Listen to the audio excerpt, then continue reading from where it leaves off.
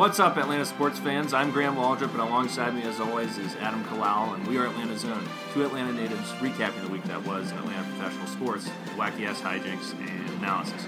Adam, how's it going, sir? Doing all right, Graham. How are you? That's all I got. That's all you got? What's That's wrong all with you? I got. You depressed? Falcons got me down, man. Yeah. Falcons got me down. Not even these new Braves signings are bringing any life to your eyes? That perked me up a little bit. Okay. That's that definitely has given me a little life again. What about the big United win on Sunday? That was cool. That was cool. Yeah. I feel like at this point I can't get too excited about it because You feel like you betrayed them? I've said too much already about my true feelings. So now I'm a bandwagoner if I start getting all hyped. Not necessarily. No? I mean, I don't know. I've watched them since game one. Yeah, I don't think you're a bandwagoner. I mean, you've been paying attention to what they're doing. Yeah. You've watched a lot of games. It's not like you just woke up and noticed them for the first time today. Thanks, Graham. Yeah. I saw somebody doing a photo comparison of the Falcons game versus the United game. Oh, in terms of crowd attendance? Yeah, it was just a I'm joke. sure it's awful. Yeah, it was like the Falcons game like in the third quarter versus the United game 20 minutes before the game. It's just embarrassing. It's pathetic. For the Falcons. For the Falcons, yeah. It's good for United. Yeah. Bad for Atlanta. Half bad for Atlanta. Or good for Atlanta. Yeah. Depends on how you look at it. Exactly. Today we welcome premium user, Alexa Reese to the program. Welcome. Hello. One of the reasons we brought on Alexa is one, she's a fan of the show and of Atlanta sports, but she's also a Ravens fan, and we're going to be getting a native Baltimorean. Is that how you say it? Yes. Wow, got that. Native Baltimorean who will share her insight on what to expect from the Ravens on Sunday. Sure, that's right. It's not Baltimorean. Yeah. Baltimorean. Baltimorean. Okay. Close enough. And so, yes, so we have three people again. I don't think we've done a show by ourselves in a long time. It's been a minute. Yeah, it feels like we had more shows with other people than we've had by ourselves. And I think we've recorded in a different room and or studio for the last 4 months. Yes. Consecutively. Great insight that everyone wants to know about. Yes. Yeah. Well, we're just working on our flexibility. Sure. Let's be able to adapt. Yeah, let's hop right into the big news of the day, which is the Braves have made two pretty big free agent signings. One maybe bigger than the other, obviously bigger than the other. First one was Brian McCann, who returns to the Braves on a 1-year, $2 million deal. So that was cool for nostalgic purposes. And we need a second catcher. As we mentioned, I think last week that Kurt Suzuki was signed by the Nationals, so we obviously needed a second catcher. A lot of people thought we might be in the Real Muto sweepstakes. Doesn't seem like that's going to pan out. Thank God. Instead, we have signed McCann, who only played in 60 games last year for Houston. I'm going to take the nostalgic, rose petal sunglasses off for a second and try to look at this realistically. Only 60 games, had a pretty pedestrian slash line. I'm not even going to get into that. But had a good, strong start to April. And then he was just hampered by injuries the whole year. A lot of issues with his MCL. Wasn't able to play a lot of games. As I said, only 60 games. A lot of those were DH games, too. Houston was obviously in the American League. So, and then he had a pretty strong September when he started to feel a little healthier. And then finally got the surgery. And he says he feels like he's at full strength at this point. So maybe this could be a nice under-the-radar signing that fulfills two things. One, it gets fans excited to bring a native son home. Two, could give us a big boost. Maybe. And overperform. I mean, I feel like right now is I do love the signing with Zook being gone. But over the last 4 years, Kurt Suzuki's been the better player than Brian McCann. Yeah. 4.6 WAR for Zook versus 2.2 WAR for McCann. So as of now, the nostalgia is nice, but I think we're going into 2019? 19, yeah. Well done. Weaker at the catching position than we ended it. From a statistical standpoint, I agree. And I think Suzuki is almost the same age as McCann. I think he might be a year younger. But he's definitely proved to be healthier, and you're right, he has put up better numbers. So maybe we are a little weaker there, but I still think that paired with Flowers, this will be good for the rotation. And I think he's going to hit more home runs than people think he's going to. If his meniscus is actually healthy and he can produce a 20, even just a 2017 Brian McCann, we might be getting a little more than we think we are. I think a lot of people are caught up in the nostalgia, but I really think if he can stay healthy, there's a chance that, I'm not expecting, obviously, heyday McCann, 2010 McCann, or anything like that, or 2005 McCann, but I think he's going to be a little better than people are giving him credit for. He could give you 15 home runs, no doubt, especially at SunTrust Park. Especially at SunTrust. With a short porch, I'm excited about it. Yeah. Oh, you love McCann. I love McCann. There's still a chance to be a McCann can. Yeah. Potentially. Bring him back. Yeah, have those guys trademarked that? I don't know. So. I'll go up and join them. I don't know. Just I think we should just show up with a can and stand next to him. That McCann's can, it is better than our idea, which was Nuke's Archdukes. Yeah. I still like that. For Sean Newcomb. Which we still haven't followed through. Which we never did. There's still we an still option. could. Hey, it's still a possibility. I think there's something there. There's a lot of World War I is very hip right now. Yeah. People are very into it. Right. So we kind of need to jump on that one. Especially if he has a great season. Although it would just be more to add to that. Exactly. Mm-hmm. No, I like this. I think you're right, Graham. I could certainly see him having a bounce back year. I think he had other offers, but he just really wanted to come to Atlanta and took less money to come here. Yeah, apparently there were.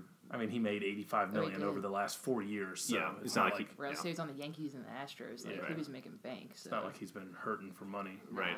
Not at all. But shrewd move by Anthopoulos that gives us more flexibility to do some more things. Which brings us to the signing of Josh Donaldson, former AL MVP, who has unfortunately also suffered a lot of injuries over the last couple of years. Signed him to a big 1-year, $23 million deal. What? Yeah, $23 million for 1 year. For 1 year. Yep.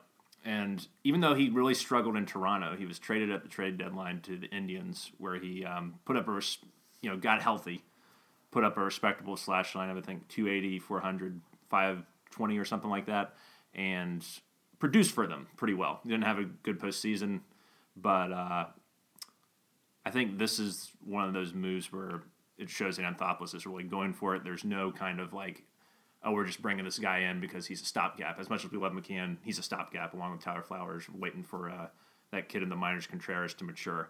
This, even though you could argue that this is a stopgap, this also gives you a much better chance to actually try and compete for a championship, bringing a guy like this in with his pedigree. Yeah, this is kind of the best of both worlds for those people out there that are still a little scared to get rid of prospects. We just added a potentially lethal right-handed bat behind Freddie Freeman for just money. Just money. None of those prospects are gone, along with bringing in McCann.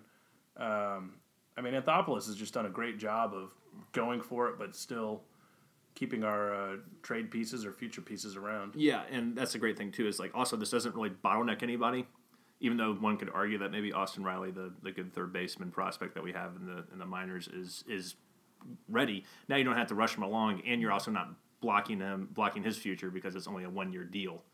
So, and there are a lot of idiots on Reddit that are already freaking out about Johan Camargo and saying Johan Camargo deserves the job. Do you remember that freaking Dodgers lineup and how deep they were on their bench? Oh yeah, Lethal.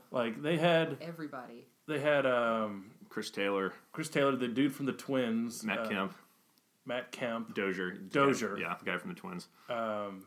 Just all coming off their bench, right? So there was no one that was. And we had Culberson. That was it. Yeah. There was no one that was like they're not going to do anything anytime they came up. Yeah, the only guy you could maybe hope for something is with Duda, but that's it. And even then, it's like you have, and Anthopoulos even said it today in the press conference. He was like, he was asked directly what happens to Camargo. He's like, Camargo's still really a huge part of our team. He's going to be kind of in a super utility role. He's still going to get a lot of at-bats. He's still going to get a lot of playing time. And he's going to play all over the field. And this will also, which I thought was a great point. He's like, look, a lot of people played a lot of games last year because we didn't have, a very deep bench.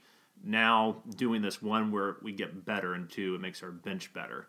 And also it gives us more depth if someone goes down. And we know with Donaldson, he's had calf issues, knee issues, whatever. If he goes down, you just plug in your guy from last year, and you don't.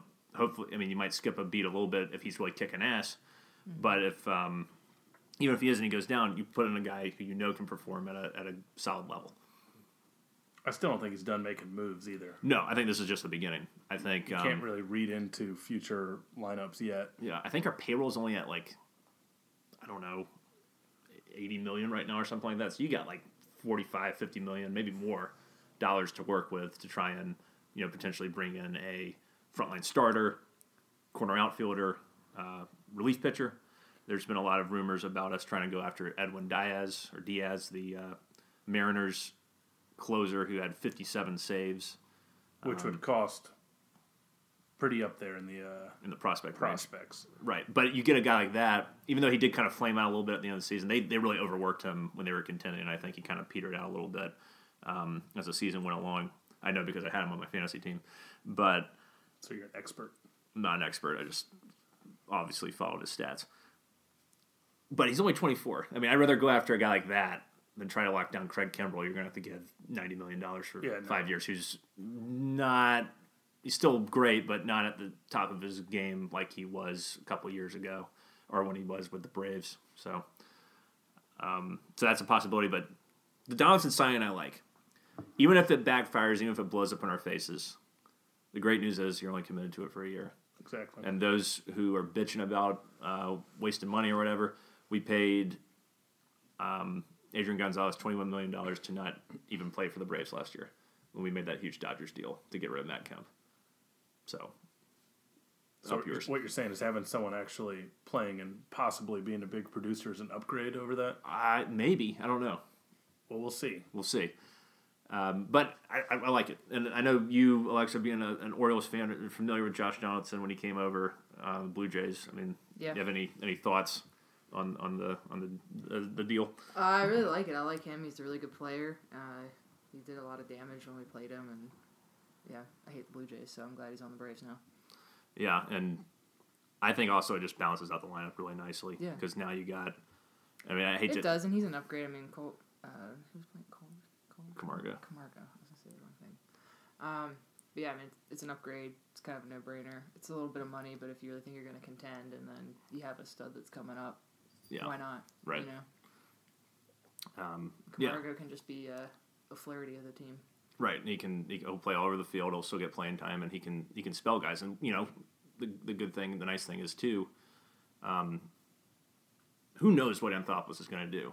You could try and trade Dansby. I don't think he's going to trade Camargo with how he was talking today, but anything could happen with this guy. Dansby. Potentially. Yeah, I wouldn't be shocked if Dansby were included in a trade. Some people are throwing some crazy. I think this was just people making things up, but it was like a package to the Mariners for Diaz. Mm-hmm. I guess it's Diaz. I was thinking. I think Matt Diaz. Yeah. He's probably the only person that pronounces Diaz. Yeah. And we're just for Diaz and like Hannigan.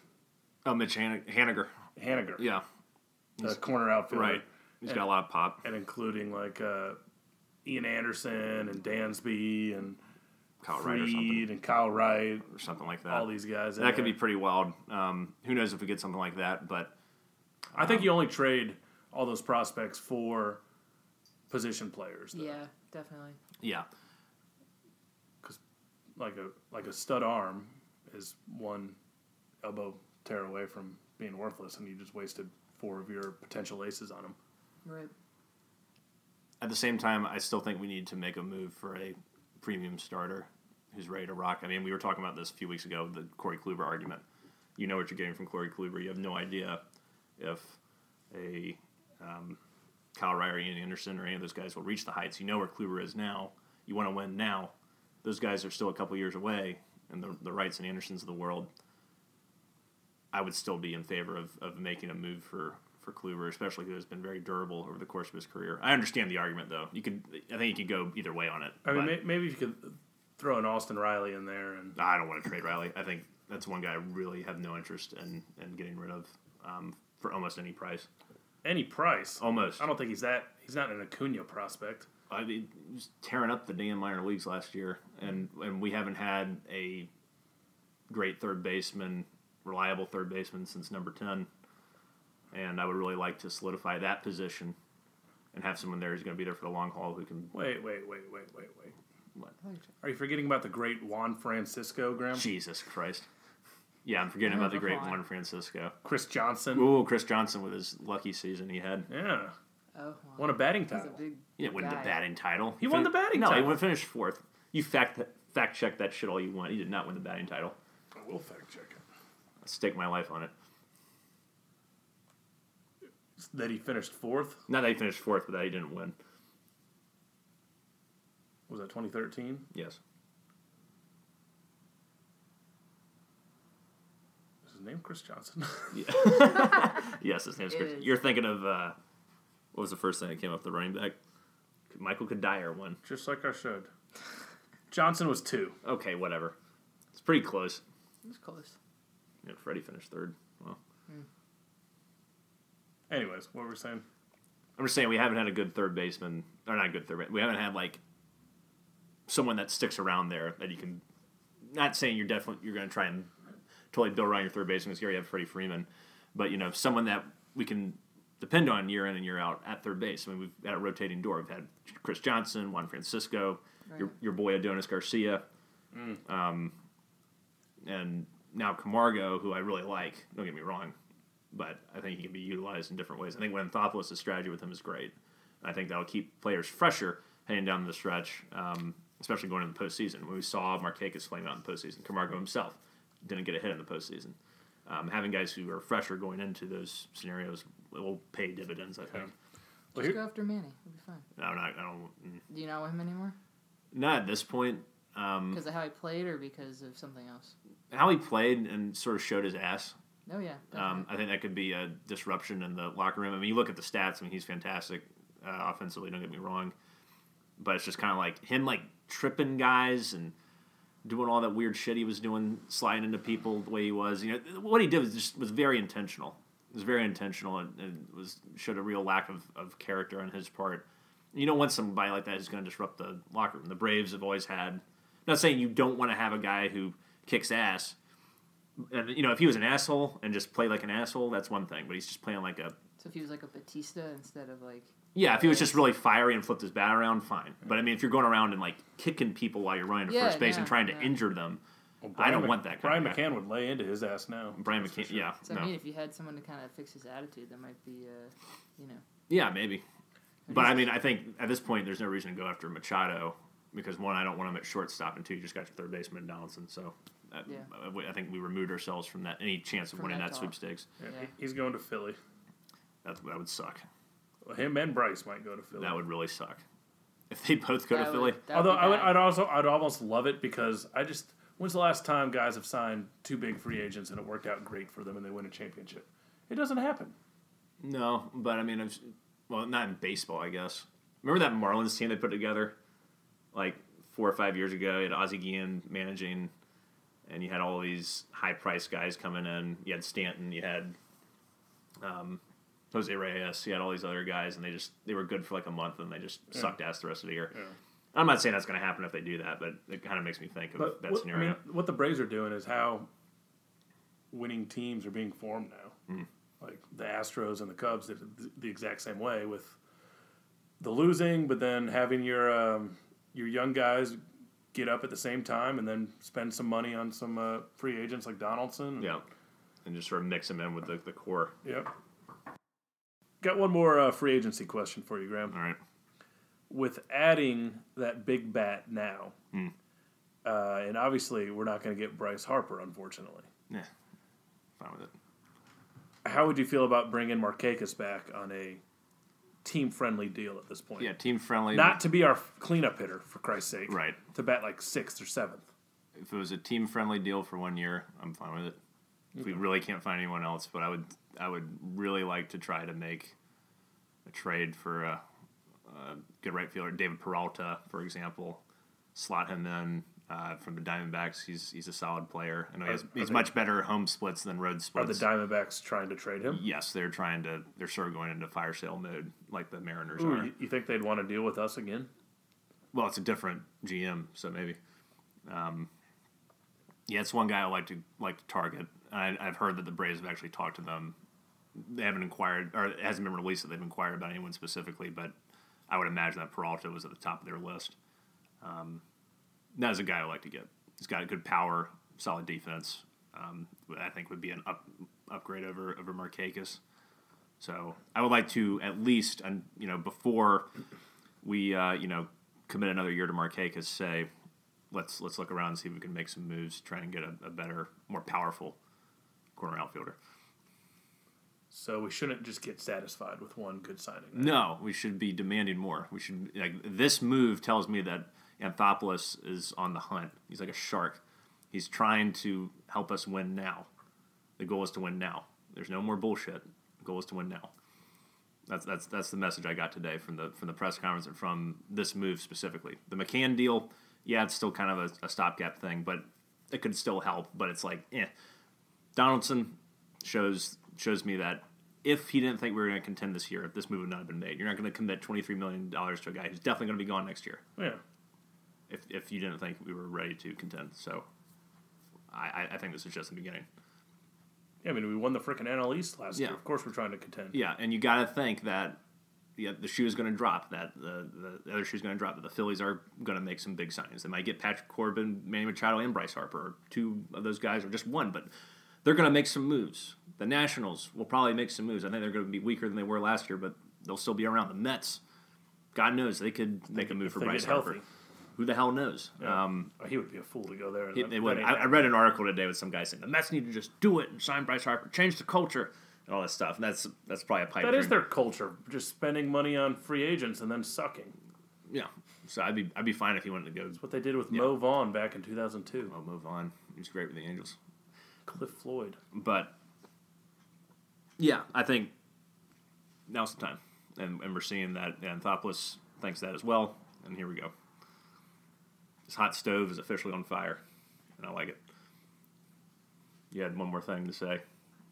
I was just going to say that going back to what Adam was saying earlier about pitchers, I do think it would be not necessarily something that they need to get, but the Braves definitely need to look at that because I think it was something that kind of haunted them in the postseason and towards the end of the year, and just seeing what happens when you don't go after pitching, not necessarily like an all-star or like an ace arm, and I think the Braves do have good pitching, and I think like Newcomb could definitely have a great year this year, and they have arms, but just seeing what happened to the bullpen last year. Yeah, bullpen especially. And things like that, you need guys to go deep, and seeing the Orioles fail to acknowledge how important pitching is, even when we were doing our run, when we got that guy from the Red Sox. What was that reliever's name? I can't remember his name. Miller.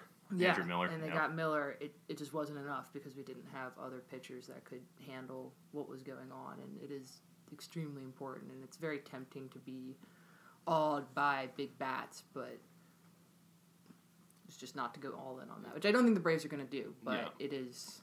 Well, I think the good news from the Braves standpoint with pitching is that all of those pitchers that were there last year, from the starting rotation side at least, will hopefully be improved. Yeah, with your Tuki Toussaint, your Fulte, your Newcomb. On the reliever side, yeah, I would, and even in the rotation, I still want a frontline starter, but I totally agree 100% on the bullpen. That bullpen was rough. A lot of them had good years, but they just sort of wore down. I don't know what's sort of brewing in the minor leagues, if there's other people they're looking at bringing up next year, or if we can't just run out the same guys. The bullpen definitely has to be addressed. We definitely need to make some moves for some frontline guys that you can really ride in the 7th, 8th, and 9th inning. And that's not to say some of the guys from this year can't do that next year. I think I like what I saw from Chad Sabatka. It was limited, but I liked it. Viz, hopefully, he can do something. There are some guys in the pen. Minter, even though I know he struggled down the stretch last year, he's still young. He's still got some great stuff. Just needs to work on his control. So I think there's still some growing for that bullpen to do. But I do agree that we need to bring in we need to get some help there, for sure, as well. Do you have any retort? No. I agree with you wholeheartedly, Graham. Wow. And the Hawks are actually up 68-52 at halftime. Unbelievable. Jerome No Shoes is on. Well, they ended that 10-game losing streak, so yeah, feeling some confidence now. What was I going to say? Yeah, so we'd like to talk about Atlanta United or the Falcons or United. So Atlanta United won 3-0 on Sunday night against the New York Red Bulls, or just they're called New York Red Bulls. Sorry, not the. I'm sure you offended a lot of people with that "the" ground. So many Yeah, people. so many people care. NY Red Bulls. NY actually. Red Bulls, whatever. It's a bunch of bullshit. I didn't see any of the game, but I listened to it. I listened to pretty much the whole thing. It was actually pretty refreshing to hear the audio call. Oh, yeah. I think Mike Conti does a great job. He gets into it, man. He's so into it. It's Yeah. fantastic. Yeah, It really paints a vivid picture as to what's going on. he does. They thoroughly dominated the competition. 3 goals from 3 different players, including Joseph Martinez. And the third goal does something in terms of the rules for the playoffs here. It gives us Yes. a huge advantage going into the next game. And apparently, from what I saw, and people can correct me if I'm wrong here, but we would have to lose 4-0 Or 5-1. or 5-1 to Correct. lose Yes. the series overall.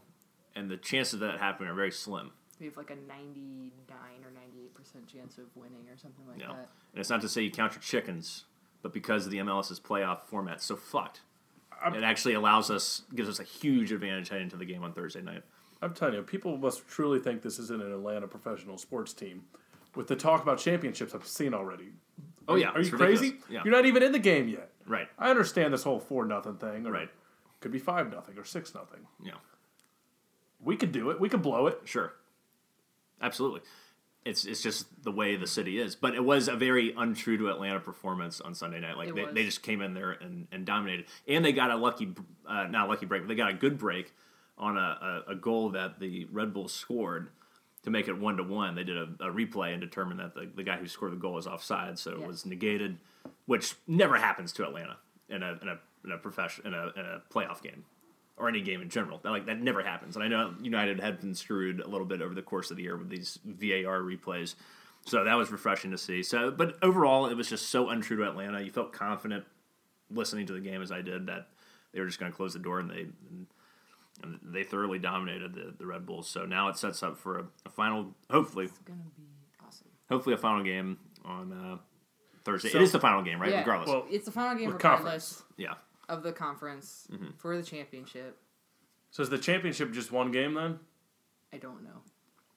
Nobody I don't knows. think so. There's no way. It's got to be a series. I don't know, man. I don't think it's one game. But We'll look. while Adam figures that out, Yeah. I'm really excited. Mm. They're going to be in the championship. Oh, Jesus. It's going to happen. There's no way that they came out in the game on Sunday never like I've seen them come out before. Last year in the playoffs, they looked flat. They looked nervous at home. They looked flat, nervous, scared, unsure of themselves. This game, all confidence, just boistering. The environment was great. And the Red Bulls are the best team in the conference. And we destroyed them. And we'd never beat them. We played them 4 times. We've never won. They've always had our number, like, by a lot. Like, not really close games with them, or just really hard games. We haven't been able to figure them out.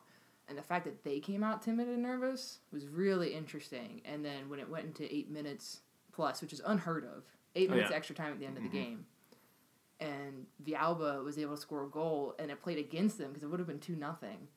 It would have been it still would have been Atlanta with the advantage, obviously, but it would have been a more difficult game going into the Red Bulls' home on Thursday than it is now because of that extra goal. Right. There's literally zero margin for error for the Red Bulls. If they give up 1 goal, They're done. pretty much. Yeah. I mean, and I know they're pretty supposedly exceptional on offense. They so are, but they're going to really. I'm sure they're going to be in total suicide mode on Thursday. that's not their style, though, so it's going to be really difficult for them to come out in the very first minute attacking is not what the Red Bulls do. So that's going to be a very different game plan for them, and we'll see how it goes. But that is going to be what they have to do, is just be on, like, an all-out offensive mission in order to get as many goals as possible. So Atlanta's just got to defend, which can be difficult for this team. yeah. They've been better, though. They've been better recently. And Gazam made some great saves towards the end of the game on Sunday, too. So, I mean, I think he's on it. I think everyone's stoked about it. And it's just it's a really good probability that we're going to be in a championship game, I'll say. I've got some research for you guys. Oh, wow. This is coming from the website MLSsoccer.com. Oh. So I think it's legit. I think that's their main site. After more than a month of winnowing the 12-team field, 2 will remain. You say widowing? Winnowing. Winnowing. The fuck word is that? Whittling? Whittling? Oh, Winnowing. winnowing. I've never heard of winnowing. Jesus. All right. It's time to determine a champion on Saturday, December 8th, on Fox, Unimas, TSN, and TVAS. MLS Cup's format, a winner-take-all match hosted by the team with the most regular season points. That's so weird. Should be familiar by now. Like the knockout round, away goals do not count. Like the knockout round, extra time, and if necessary, penalty kicks will break any tie in regulation. And once the winner's decided, there's only one thing left to do. Celebrate. A trophy Atlanta. will be lifted, medals distributed, champagne bottles popped, and for good measure, what's that? A CONCACAF Champions League berth awarded to the winner. What the fuck is that? Oh, that's interesting. You get into a championship or a league game. Then you play Champions League. You play in the Champions League if you win the MLS Cup. So, once again, it proves that MLS is like the AA of soccer. It's fun. Stop knocking on American soccer. It's fun. It's fun. Look, the MLS has had more fans in the last few years than ever before. Soccer is coming on strong. I'm telling you. No, I'm not saying it isn't. I'm just saying it's still in the standing of the world. Yeah, but it'll only get better as they see more people going, and they're like, "Wow, America's really into this," and then better players will want to come here. Mm-hmm. And then, I mean, there's already some really good players here, especially the Venezuelan players are, as you see on United, they're quite good. But yeah. Well, that's We'll good. see. We'll see That's what good to know, though. It's December 8th championship, which would be in Atlanta. Have we won more games than Yeah, we have more Kansas, points. We have more points within than Sporting Kansas City and the we, Portland we would be Timbers? hosting. I would go to a damn championship game. Oh, sure. Heck yeah. Definitely. Adam goes to the first game and the last game. Hey, that's a good way to do it. Yeah. I think. I'm not wasting time. Right. But yeah, that's cool. Yeah, We'll watch the game on Thursday. Oh, for sure. So, let me ask you this. And you were saying earlier, Adam, how you were talking about Atlanta this, Atlanta that, Atlanta that. You know, we could Atlanta this situation. Wait, what was I talking about? You were talking about how people were talking already about having going to the damn championship, and you're like, Oh, yeah. yeah. So, let me ask you this, and someone brought this up earlier, and I can't remember who it was, but they were saying, what Joseph Martinez or Tata strategizes, what does that have to do with the Braves blowing, Game 4 of the '96 World Series, or all this? That's the dumbest question ever. The Super Bowl, et cetera, et cetera. What did the Curse of the Great Bambino have to do with Bill Buckner? Nothing. But it's kind of like it did. No, There's a curse. No, realistically, it did nothing. If there was a curse, they never would have won again. The Red Sox. Yeah, they broke the curse. Yeah. Yeah, but how does one break the curse? Oh, they had a bunch of nuns praying for him and stuff. Yeah. It's ridiculous. Eventually, the right nun prayed. And Right, exactly. Yeah, There you go. all right. So we just need nuns to wash away this Atlanta curse. Yes. Maybe. It all. I agree with the realistic sentiment that nothing that any of the other teams do has an effect on the other teams. However, it is hard to ignore history of how consistently Atlanta teams have blown things when they've had opportunities to win it all. 50-plus years of existence, we have one championship, and we should have at least 5 or 6 or something. And you have to think. Wait, well, you're forgetting our lacrosse championship last year. Yeah. It's hard to count that. It is a professional sports championship, I guess.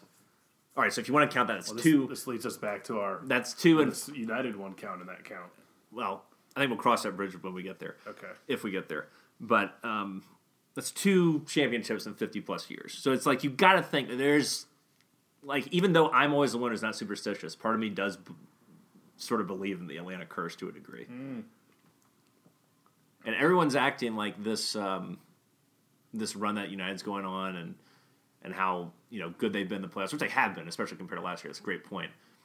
But it's like everybody forgot that the Falcons looked absolutely unstoppable when they went to the Super Bowl a couple years ago, and they put up a we don't have Dan Quinn calling the plays for the United. All right, we got Tata, who's like an amazing coach. Yeah, also a coach that's on his way out, just like Kyle Shanahan was on his way out.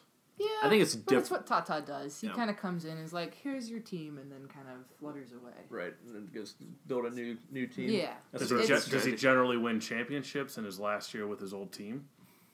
Not sure about that, but something to look at. I think, though, if Adam, that stigma you were talking about a few weeks ago, I think when we had Joseph on the show, where you were talking about, I'm nervous that Tata is, leaving, and what does that do to the team? I think they're really determined to send him out as a champ.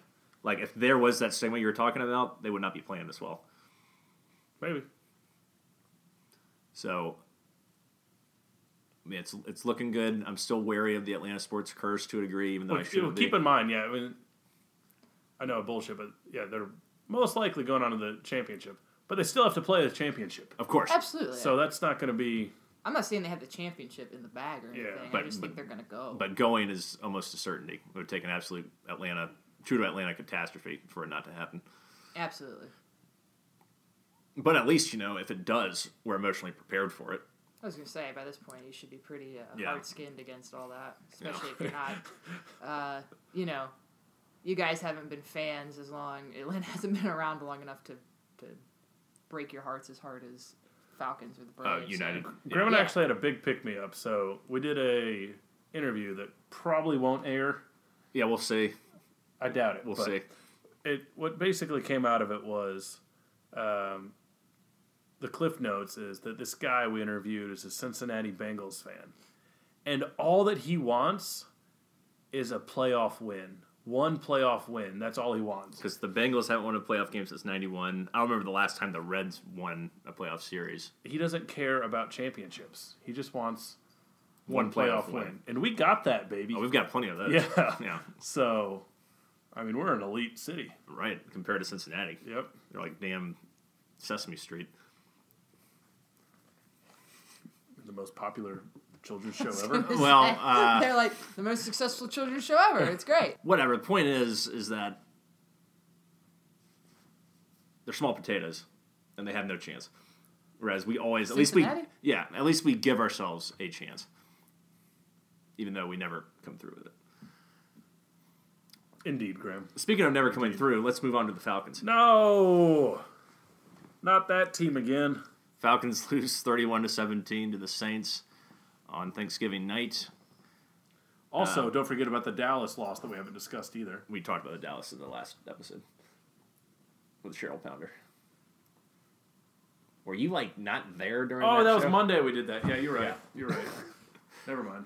Were you not there? He was there in body, but not in not in mind. I forgot we recorded that on Monday. Yes. Yeah, so now we're at 4-7, virtually eliminated from the playoffs, even though we're technically only 2 games behind. I think the Panthers or whatever, who cares. At this point, it was is the inverse of Atlanta United. The most true to Atlanta performance I've seen in recent memory. And the Falcons have had a lot of those this year where it's just beating themselves. It was punctuated by 4 turnovers, 3 fumbles, and an interception. The 3 fumbles happened in the red zone. And when you do that against the best offensive team in football, one may argue, you have, at their house, which is a brutal environment, you have no chance of winning. Not only that, but Drew Brees threw 4 touchdown passes, not to Michael Thomas or Kamara or Ingram. Yeah, a bunch of losers. To 4 undrafted free agents. I think that's the first time it's ever happened. And the game shouldn't have been 31-17. It felt like the whole time I was watching it, even when it was close, I felt like we were losing 42-0. Like, this is just an absolute slaughter. We were outclassed in every single phase of the football game. This team's just not... We're not winners. I don't even blame the injuries anymore. Just anything that we could do to screw up, we do. Yeah. Even, the small things, we have the big fumble by Matt Ryan, and then get the pick, goes for pick 6. By KZ. Yeah. Yeah. but the pick six is called back too. Right, because he was ruled down by contact. Yeah, it's just like all these things. It's just like there's a small difference between a 4-7 team and a 7-4 team, and I mean we've done everything we can to screw it up. Yeah, it was like every time we had a chance to get into the end zone, there was some devastating turnover. The Ridley one especially hurt because that was really your last chance to try and get back into the football game. And it was like at the 2-yard line, and Lattimore knocks it out. It was like, son of a bitch. I mean, when we scored that last touchdown, I was like, who cares? Like, if this is what we're going to be doing, just don't even show up. I mean, he scored that, what, like 3.5 minutes left or something? 4 minutes, I don't know, yeah, something like that. It was in the fourth quarter, so late. Like, yeah, at that point, you're not coming back. No pass rush on Drew Brees. He had all the time in the world. I think we sacked him once. I think McCann got a sack. It was just an overall depressing game, and it was a perfect microcosm for the Falcons season. It's like you see moments where you're like, God damn, what a play. Like that play action pass to Sanu that got us into the red zone, I think, on our first drive. It was beautiful. And then right when we're in the 2-3 yard line, it's like there comes a fumble. Here comes something that's going to screw us up. Even the drive that we actually scored our first points on, a field goal, Matt still fumbled the ball again. It was like, I don't know what the hell was going on that night. And once again, Matt had no time to throw. The offensive line was awful. And I just want to know what the hell happened after that Redskins game. We looked like such a different team in that game. And 3 weeks later, it seems like we just get worse and worse and worse. And it's not like anybody's gotten hurt again or anything like that. It's like we've had any more injuries since then. I don't care if you don't have Deion Jones anymore. Like that, you don't deserve to be on the field as a defense if you're doing missed that. Tackles, terrible angles, the same thing we've been talking about all damn year. It's just incredible. I think the most depressing part of the night was the beginning. You know how Sunday Night Football does that introduction where you say, your name and college you come from. Vic Beasley comes up there. He's Vic Beasley, Clemson, and they've added this thing at the bottom of the screen where it says your Pro Football Focus ranking at your position. Mm-hmm. For him, it was Vic Beasley, DE 44, Pro Football Focus ranking in his position, 106 of 106. What? He is literally, according to their ratings, the worst defensive end in football. And I was like, that is everything I need to know right there. Even Tack was like 95 out of 106. Like, he's disappeared. He's absolutely disappeared since earlier in the season. I don't remember the last time he got a sack. This whole defensive line, minus Grady Jarrett, seemingly trash. And Vic is especially trash. And I don't know, he can't be gone soon enough. I hope he's benched. I hope he's benched for the rest of the season. He's awful. Do we even have any young guys to plug in? Probably not. I mean, what really surprised me was Deidrin Sanat being announced as an inactive right before the game. Yeah, that's surprising. Apparently, Dan Quinn walked up to him and said, we need to just put guys out there that can rush the quarterback. And I said to myself when I read that, I said, why don't you tell that to 44? Vic Beasley. What the hell has he done?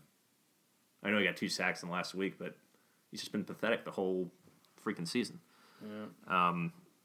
So that's depressing. Thank God the Braves made that signing. Yeah, right. It would be dark times. It was a sad game. I figured we were going to lose, but I guess I shouldn't be surprised that we lost like that because that is the most true Atlanta way to possibly lose. You get so close in all these drives and you just shoot yourself in the foot repeatedly until you don't have a foot left. It really ruined our festive mood at Thanksgiving, I'll tell you that much. Everybody was happy, nice and warm and cozy. Yeah, it was like there was potential to do fun family stuff, but then the Falcons come on, it's just like sit down and be mad instead. And then people kind of just left. Ooh. Edward and I placed a lot of $1 bets on random bullshit. Nice, I would have totally gotten in on that. You hate prop bets. But for $1, it's like, whatever. Yeah, it's kind of fun. No, you wouldn't do it last time. No, I was too upset. I think it's because that Cowboys game was close, and I didn't want to do it then. But I knew we were going to lose this game. But it's just like, what do you say now at this point? I mean, what a pathetic excuse of a team. You're still pretty upset. I was upset. Nothing wrong with that. No, you were pretty upset. I don't think I was. Yeah, I wasn't like Super Bowl mad, but I was pretty upset. You're getting pretty into it. Yeah. It's still hard to resign myself. I love the Falcons so much. It's just like I'm still hanging on. Yeah, I'm still going to be excited to watch these stupid rest of the games, probably. Yeah. course. As long as we have a little hope. Yeah. Well, let's transition. Technically, we have. Let's transition to this week's game against the Ravens. Heading into it, tell us a little bit about the Ravens, where they're at in the standings, how they're doing, for those users out there who might not know. So the Ravens are coming in at 6-5, and that's after winning 2 games straight to stop a 3-game losing streak under Joe Flacco, who has been sidelined by a hip injury that I was just about an hour ago. It was announced that he has not been cleared to practice, so it looks like Lamar is going to be starting against the Falcons. Lamar Jackson. Yeah, Lamar Jackson, first road game. The Ravens look revitalized. They look Under pretty bad. Lamar. Yeah, under Lamar, they look pretty revitalized. It's just like, I think getting the running game in before Lamar and Gus the Bus Edwards, who has had 2 100-plus consecutive games. He had 118 yards last week, and he's undrafted, kicking ass. He's just perfect. Another crazy. Undrafted free agent to destroy us. Yep, and Lamar had 71 yards rushing, so he's just... I think just the things he can do really make him a threat, and it helps to open up the running game as well, because you don't know exactly what's going to happen. Right. Joe, it was pretty much, you knew it was going to happen. He's your typical drop-back quarterback. You could protect against the run a little better, and yeah, this kid just came out of nowhere, so it's been great. Kid and Gus Edwards. Yeah, and Gus Edwards. And so who the hell is Gus Edwards? Because I've noticed his name popping up on the bottom line every time I'm watching football on Sunday. I'm like, Gus Edwards, 20 rushes for 130 yards or whatever. I'm like, who the hell is this kid? He's undrafted free agent? He's undrafted free agent, rookie.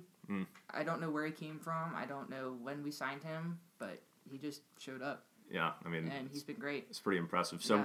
Are the fears about Lamar Jackson's passing ability real, or you think he's a work in progress, or what are your thoughts on that? I think he's a work in progress. I think he has to be careful. I think RG3 should go talk to him and be like, look, don't be me. I got hit, and see what happened to me. Well, he was doing a lot more in this game to protect himself. He was throwing more, and he still has more interceptions than he has touchdowns, which is makes me a little wary. He threw 2 interceptions last week and only 1 touchdown. Then, of course, he ran in 1, and then there was a rushing one. I mean, there were a couple, but, I think he's just going to be a guy that uses his feet, and he wants to pass. Like, I think people, especially just from a Baltimore fan perspective and other people from Baltimore, you get a lot of people that will criticize him for his running, and he does it because he has to. Our offensive line isn't good. Like, they played a good game last week, which is why he could throw more. The game against Cincinnati, which Cincinnati knows how to play us because of Marvin Lewis, but... the offensive line sucked, and they've sucked all year. So, I mean, everything's not on Joe. Like, we haven't had a good protection for the quarterback. He should have plenty of time to pass on Sunday, I would imagine. No issues there. Yeah. I think we're 29th in the league in sacks with, 19 or something like that. It's just awful. 3-man rush all day. Our defense is coming on, too. But our running game went from 24th in the league to 11th in the league with Gus Edwards being on the team. It's been insane. And the defense has actually played on people, and Jimmy Smith has been doing all right. I'm still not a huge fan of him. He's their cornerback, correct? Yeah, he's their cornerback. It seems like the Ravens have been up and down. They seem like they start out the year pretty well. Lots of new receivers. You got Willie Snead, our old friend from the Saints. John Brown, old receiver from the Cardinals. Michael Crabtree from Oakland. Revitalized the receiving core. Defense looked good. And then you went through that bad stretch where you lost a lot of games. Now it seems like you're back on the upswing as the season's starting to wind down. So... yes. A lot of momentum for the Ravens coming into Sunday's game, it would appear. Definitely.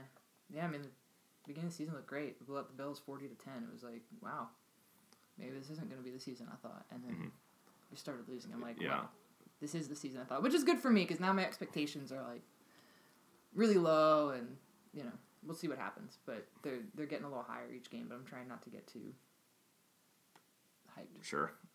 What's one thing about the Falcons that scares you as a Ravens fan? You guys get turnovers. So, I mean, interceptions by Lamar could be interesting. We don't get turnovers. Yeah, you do. No. Casey gets an interception every week. Casey's the only one. Yeah. That's still a turnover. Each game, I mean, a turnover could be a turnover. Well, not each game, but it has almost, he leads the league in interceptions. Yeah. So, okay. Yeah, I'll accept that answer. I'll accept that answer now. All right. So DeMonte KZ scares I mean, your you. defense doesn't scare me. Right. Is Matt Ryan the receiving core? Julio does for sure. I mean, he could definitely burn our defense. We don't have the best secondary, so definitely. Yeah. I mean, Julio definitely scares me. Matt Ryan is really, really good. He's not going to be like sitting there like Derek Carr was waiting to get sacked. So Right. I think that's going to be a little more. He's a difficult. little more mobile in the pocket. Yeah, and the Falcons always play us really tough. Like even years that we were really good, we would lose to the Falcons, and I'd be like, "What's going on?" Yeah, I think I went to the last Ravens-Falcons game in the regular season where Roddy White got away with a push-off, and we won on that last second touchdown, which is pretty great. What year was that? It's like 2010, I think. You act like that's common knowledge. I remember it. That's where I got my Falcons flag. Okay. Yeah, I was in class when that was happening. I think. Yeah, you're watching it, John right? Harvey had the game on, and he kept showing me the score, Yeah. and we were up, and I was like, "We got this," and they showed it to me again, and I was like, "Dang it!" What was I gonna say? Adam, you got any Ravens questions? You're so mentally beaten down by this team. I'm out of it. You're out of it.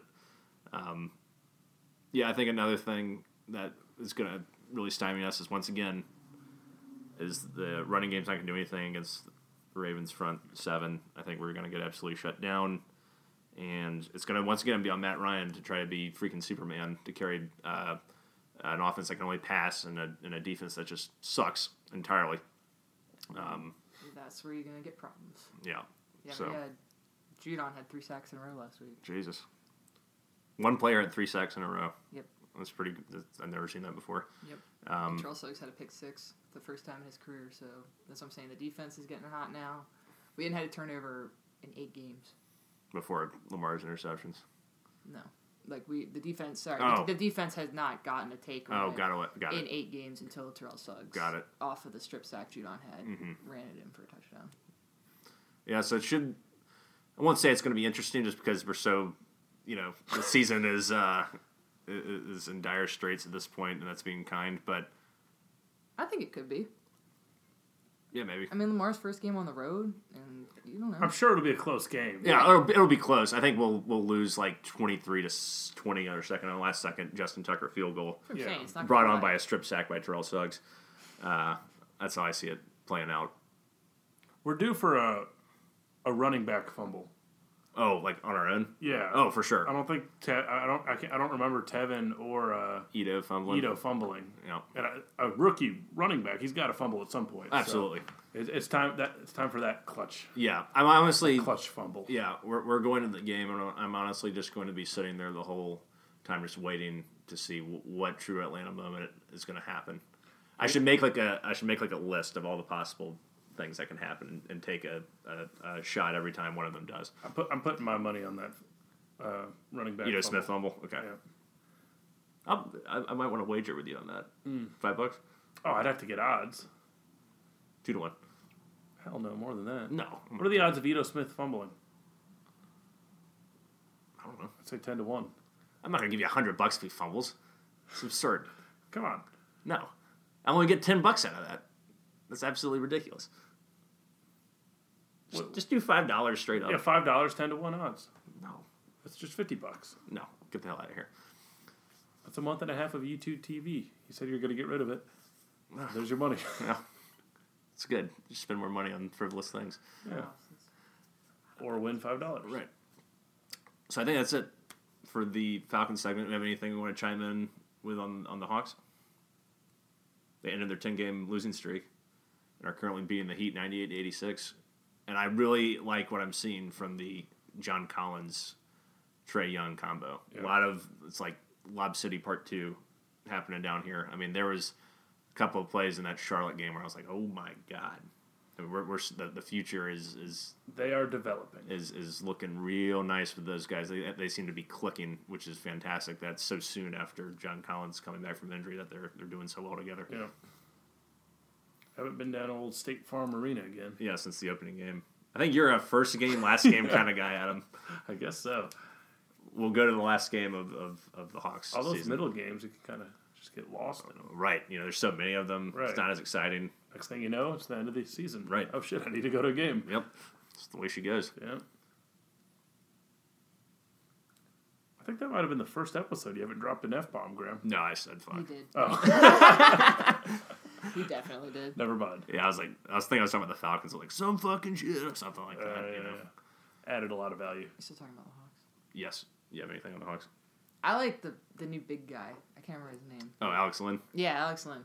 Yeah, he's been solid. Been a very intimidating presence, and I like just what he brings physically to the floor. We haven't had a big guy like that can really just man up on a dude. I like Trae Young a lot, but he's got to stop taking threes from like 50 feet away, like he's Steph Curry or something. Like, I saw him do that again tonight, and I'm like, what are you doing? You're like so far from the line. I mean, he can like, make those shots, I'm not but saying he can't. it's not. It's not necessary. It's not high percentage. I would like him to get a little closer, but also. But I like what he's doing. I like what he's doing. Otherwise, I think this is the time for him to figure this shit out. Yeah, absolutely. Like, I'm not saying that and being like, oh, he's got to stop it right now. I'm saying like, hopefully he grows out of that. Right. All right. Well, cool. I think that wraps up today's episode of Atlanta Zone. Alexa, thank you for joining us, as always. Absolutely. Thanks for having me on. Yep, and thank you all for listening to us wherever you are. Hope you had a good holiday during Thanksgiving. Until next time, rise up, chop on, stay in brotherhood, unite and conquer, and remain true to Atlanta. Hospitality. Hospitality.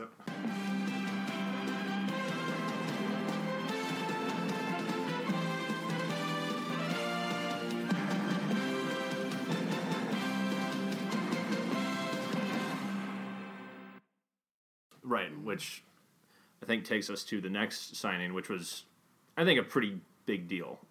Josh Donaldson. Which brings us to Josh. God damn it! I'm trying to totally fuck.